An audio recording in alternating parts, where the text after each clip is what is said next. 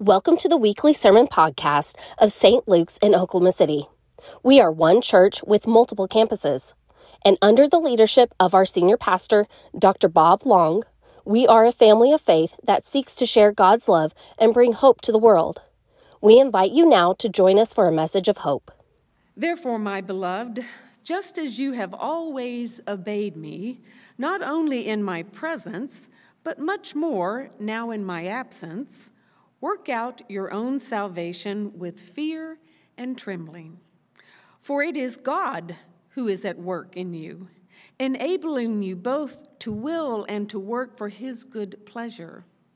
Do all things without murmuring and arguing, so that you may be blameless and innocent children of God, without blemish in the midst of a crooked and perverse generation, in which you shine like stars in the world. This is the word of the Lord.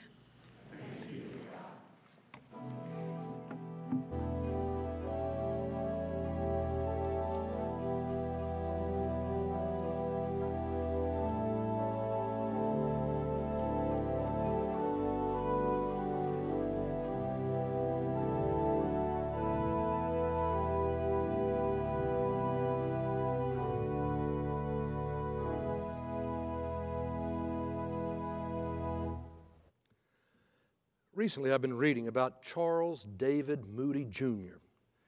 It turns out he was born back in 1956 in Chicago. He had a father who was a very strong man, a very faithful man, and he was someone who wanted to instill the right values in his children.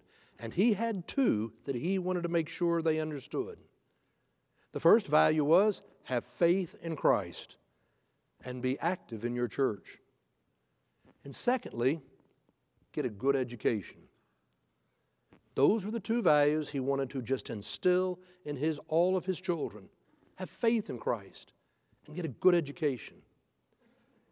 His son David did that very thing. He listened to those values and embraced them. He grew in his faith. He worked hard at school. And in the end, when he graduated from college, he got involved in construction. And in the construction business, he began to find that he really had a great dream to own his own company. And with the strength he found in his faith, he made that leap. And it was in 1987, when he was all of 31 years old, he moved to Atlanta. And there he opened the C.D. Moody Construction Company. The first year, they only had revenue of $1 million total revenue. Obviously, the years have gone by. And today, the C.D. Moody Construction Company has had revenues totaling more than $3 billion. They've been a very successful company. It was back in 2004 that Fortune Small Business Magazine named David one of the top 15 best bosses in America.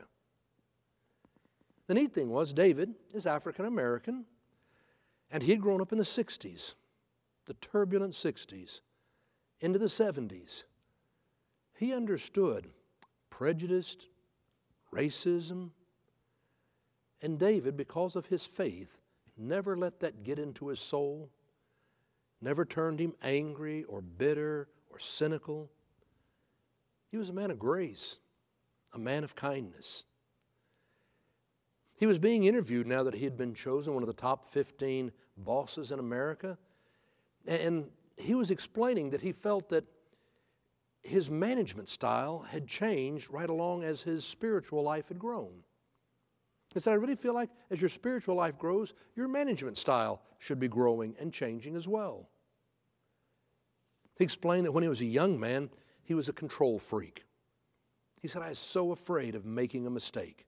I wanted to control everything. I tried to control everything. But as I was growing in my faith, I got to realizing I needed to treat my employees the way I wanted to be treated. The golden rule. He said, I did it. And as I began living by the golden rule with my employees, something happened. I started to listen more. I started to laugh more. I began to delegate more. I began to trust more. And the company boomed. The employees all said, "We know that this man would give us the shirt off his back. He cares about all of us." And they said, "Don't ever misconstrue that his kindness with weakness. He is very strong, and he is clear about his values and his expectations of us. But we also know how kind and compassionate and how much he cares about all of us." David felt that a company should be involved in the community. And so he has had the construction company giving scholarships every year to underprivileged kids. Daddy's value, get a good education. He wanted other people to have that opportunity. Every year, scholarships to underprivileged kids to have a vision of going to college. He began to mentor other young people. He took on someone who else would be an entrepreneur and mentored them for 18 months, and then he'd take the next one. He began to have interns from the local colleges so they could come and work at the company and see, how do you do this? But best of all, he had his company take on an elementary school and a middle school, and they provided all the maintenance. All these things that the school district could not afford, they provided the maintenance to the two schools. And the employees then mentored the students. He was doing amazing things. But as I'm reading down through this interview, then I got to the part that really caught my mind and I was excited about, because I read that he was a trustee at Stone Mountain United Methodist Church. He's a Methodist. I was so pleased. Yes, he was a person of faith who really was committed. Have faith in Christ and be active in your church and be committed to a good education. But he saw how he needed to be doing that in the community. And he didn't just do it after the company was so successful. It was interesting. He started the company in 87, and in 1989, when the company was still really on shaky ground, that's when they started giving the scholarships. That's when he began to mentor others. That's when they took on the elementary and middle school. It really was a fascinating interview, and I want to read you what he had to say. As a business person, we have a responsibility to give back to our communities, whether it's time, money, or both. Not only because we've been blessed, but also because we are role models. We give hope to people. I believe you start giving when you have nothing. Then, when you become successful, it's a habit from the heart. Helping is a habit from the heart. This year, you and I are going to focus on develop that habit from the heart of helping. It's how we're going to have God use us to help build a better world. This morning, I want to continue with this sermon series, and really the theme for this entire year, building a better world.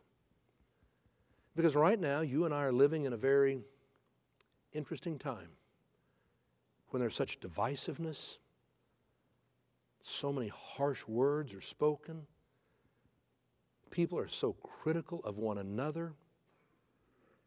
It is a difficult and harsh time. And right now, the world, it needs a message of kindness, a message of love. And we are going to be the people who bring that message to the world. We are the ones who will let God reflect His light through us to help build a better world. We're going to be talking about it right now as we look each week to Paul's letter to the Philippians, because Paul's letter to the Philippians really is sort of a thank you note. The people of Philippi had blessed Paul in a wonderful way. Right now, he is in prison, we believe, in Rome, and we know that in the end he will be executed. And while he is in prison in Rome, the people of Philippi send an emissary to him to bring clothes, to be warm in the winter, to bring books, to bring materials that he can write with. They are there to bring food and to minister unto Paul there while he is in prison. And he is so grateful. He's writing the note now back to the Philippians, thanking them for what they have done for him. But it's also a note writing to the Philippians to say, you need to carry on. It's now up to you to go into the world and to continue to share the gospel, to be those who go make a better world. We've already been looking, as we've been looking at Paul's letter to the Philippians, how it is Paul who is asking us to ask ourselves the question this year, what is good for us? Not what is good for me. That's the question the world seems to be asking. What's good for me? What do I want? Paul says we need to ask the question, what is good for us?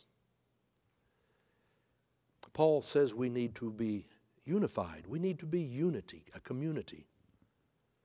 And that does not mean that we should all think alike. No, he says there's one thing that we can all agree on, and that is the greatest commandment. Jesus said, love the Lord your God with your heart and mind and soul and strength, and love your neighbor as yourself. That's one thing we can all agree on. Now, we may disagree about how to do that and how that plays out. I love the line when Paul said to the Philippians, with love overflowing, you will have knowledge and insight to decide what is best. Yes, we will disagree on things, but if we have overarching agreement, the greatest commandment is to love God and to love your neighbor, then we can have unity. Even in diversity, even in our disagreements, we don't yell and scream at each other and run the other person down and degrade other people. We agree. What does this mean to love God and to love our neighbors?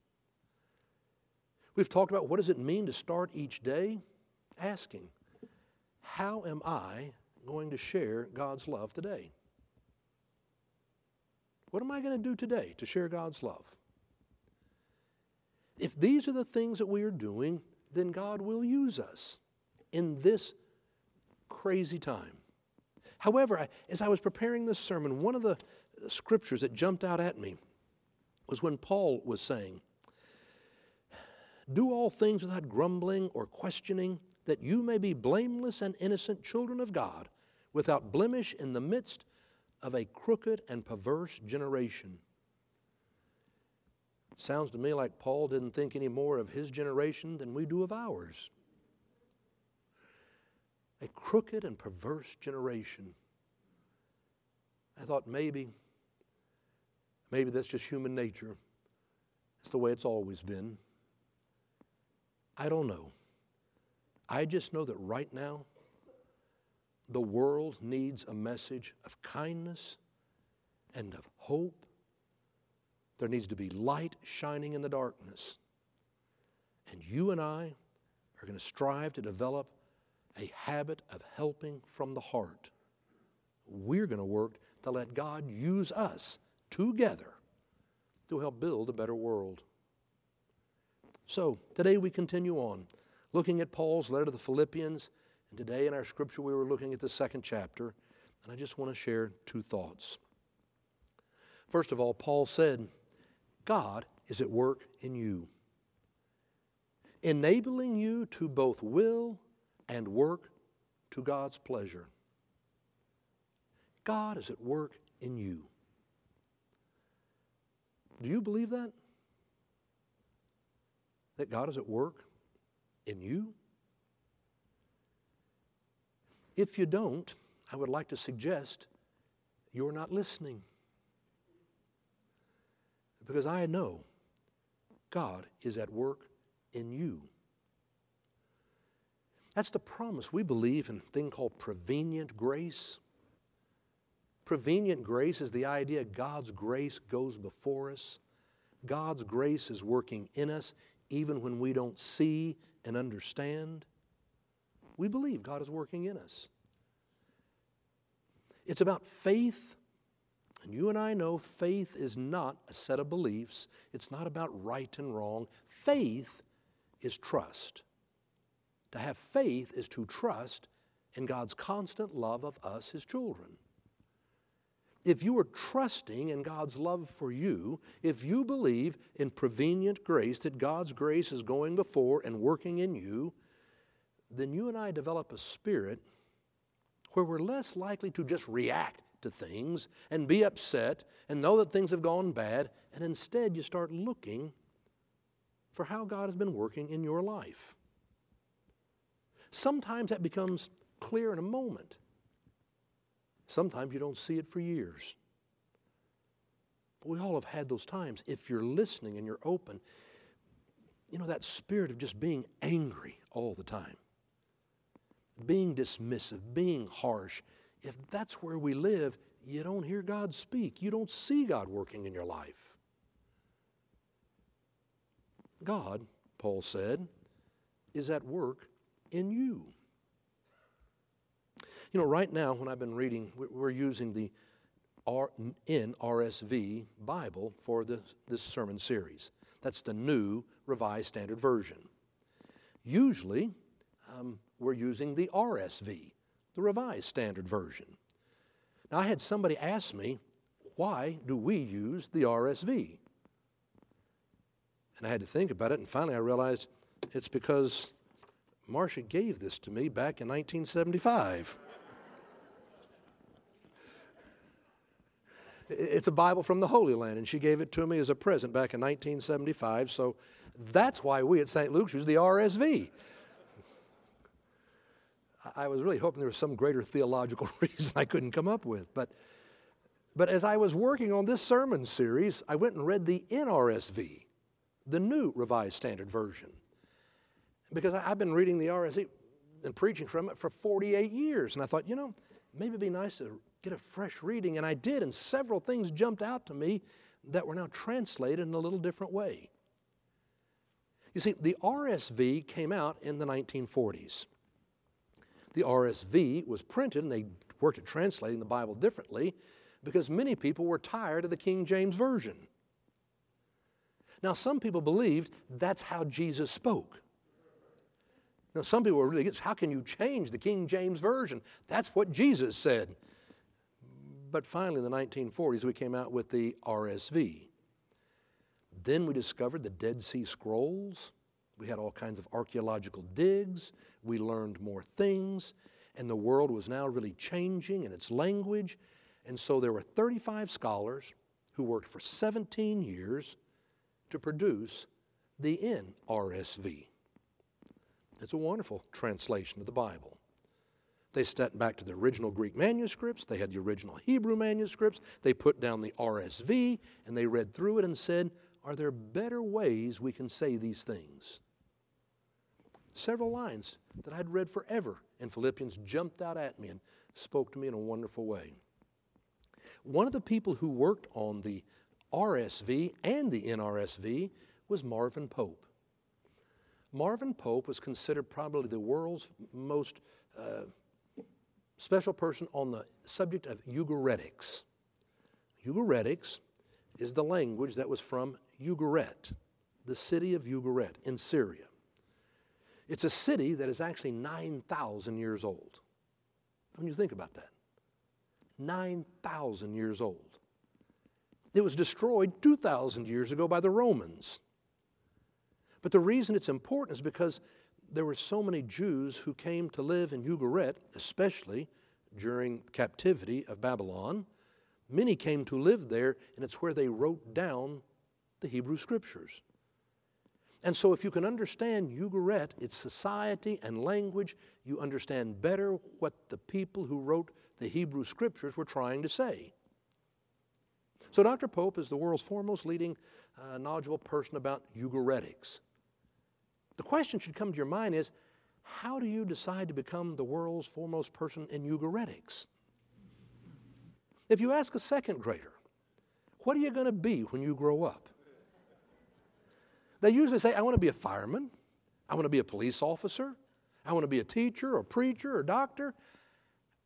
I've never heard a second grader say, I want to be a professor in Ugaritics. Dr. Pope didn't say that either. No, he went to Duke back in the 1930s.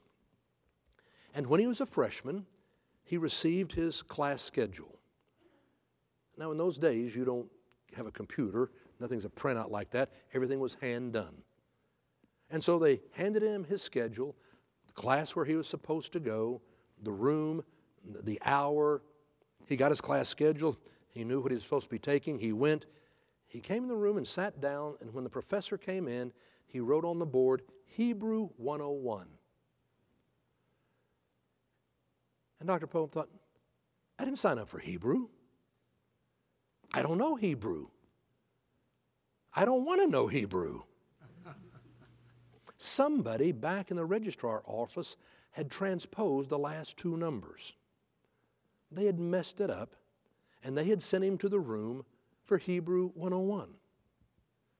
Now today, what I can see happen is slam the book, get up and walk out, storm back over to the registrar's office. Who's the idiot that sent me to the wrong room? I didn't sign up for Hebrew.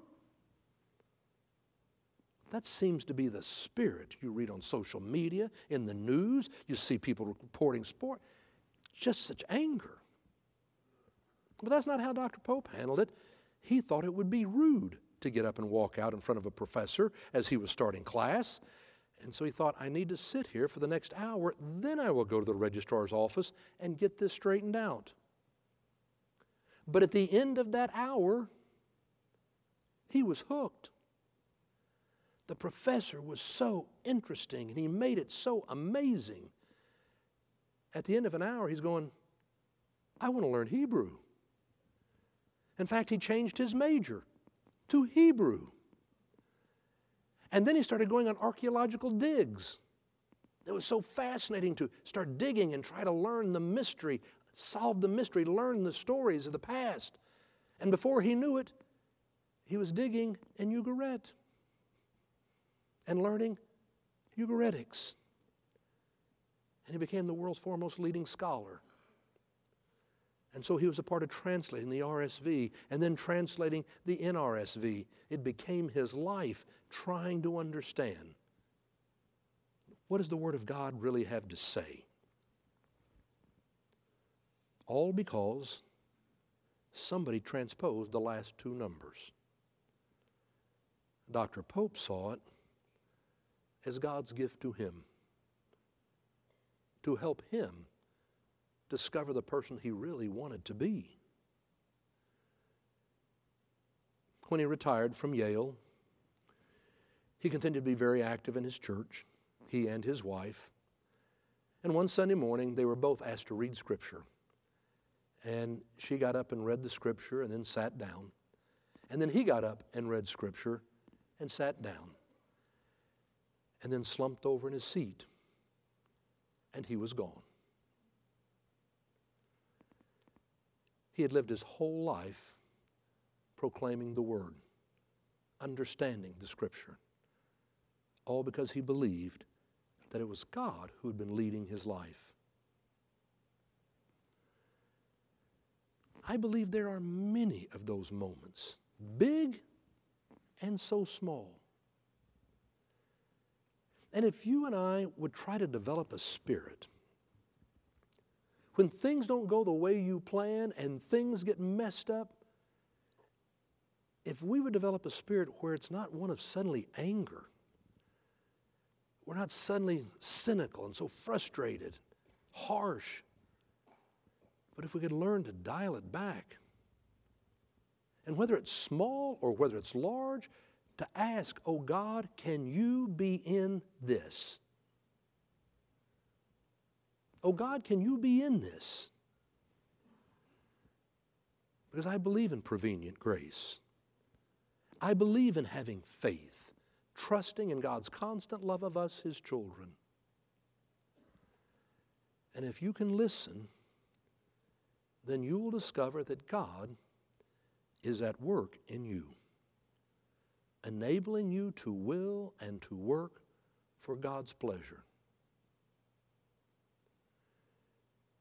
Secondly,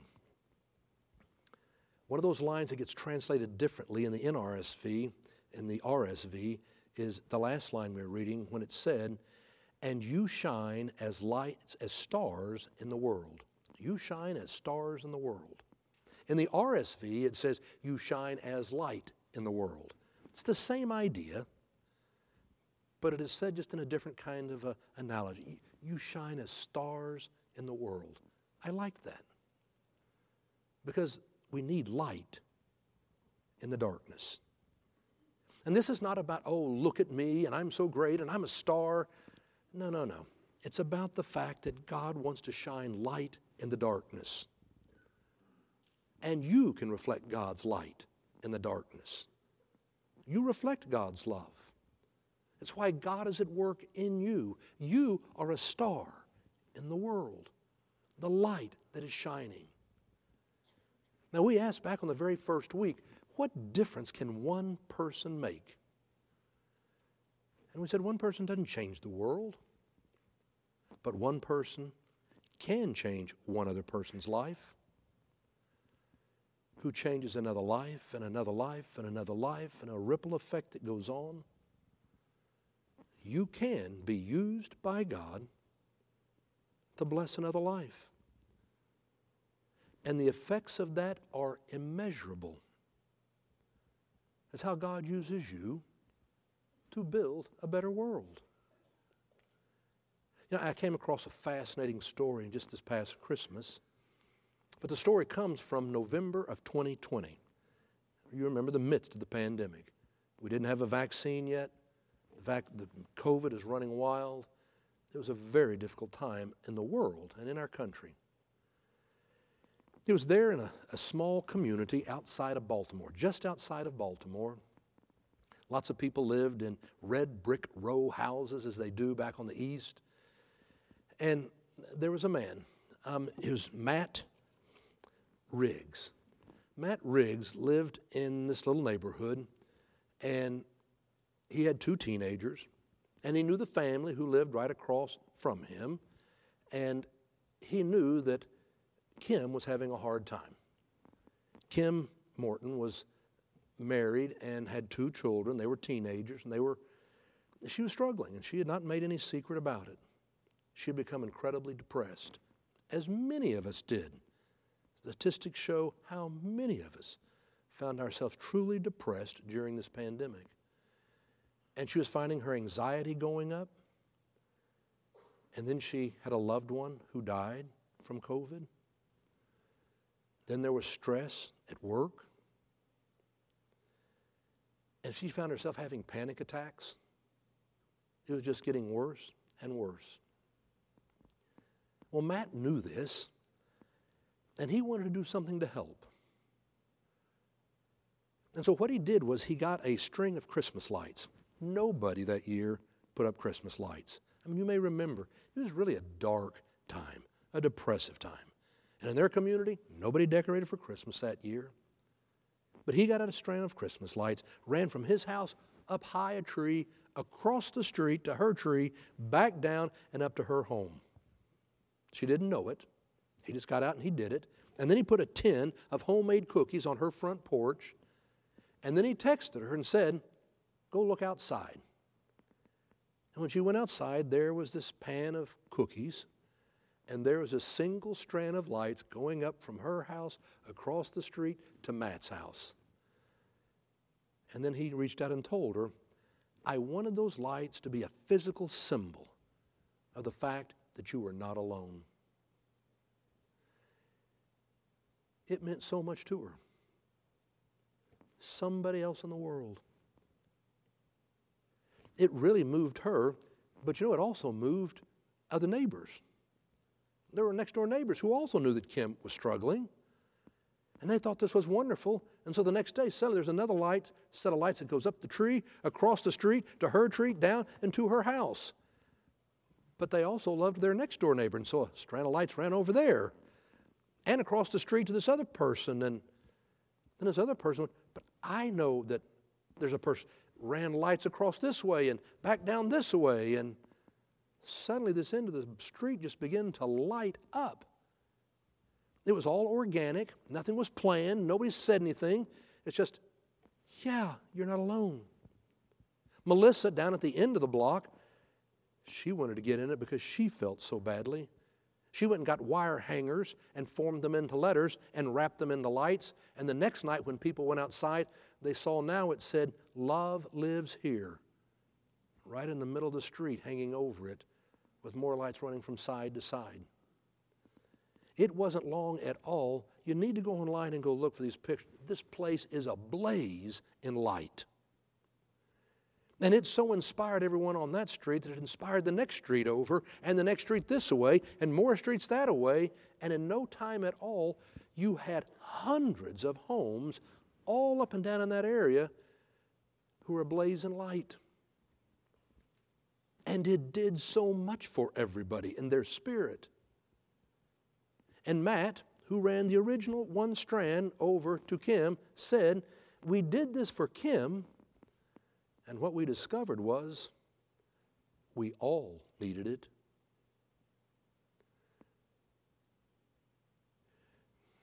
It was a blessed year.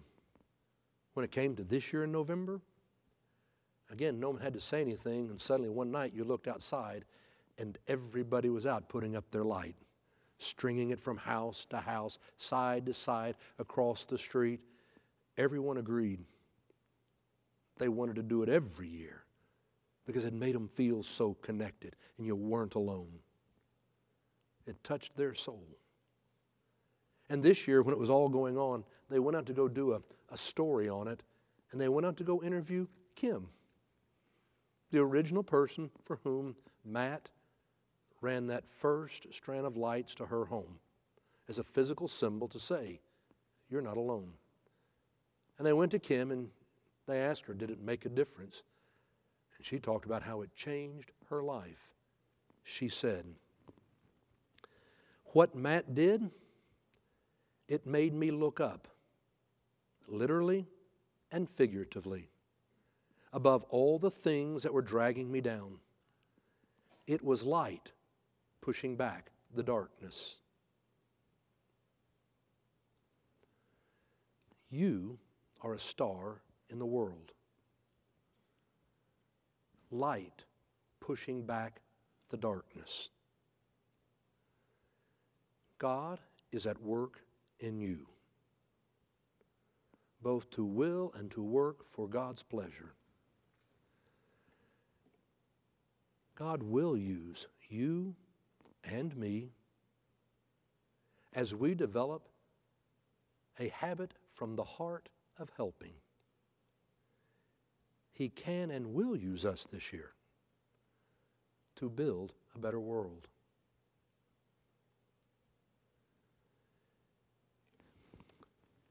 It's in the name of the Father, and the Son, and the Holy Spirit. Amen. Let each of us lift up our own silent prayer.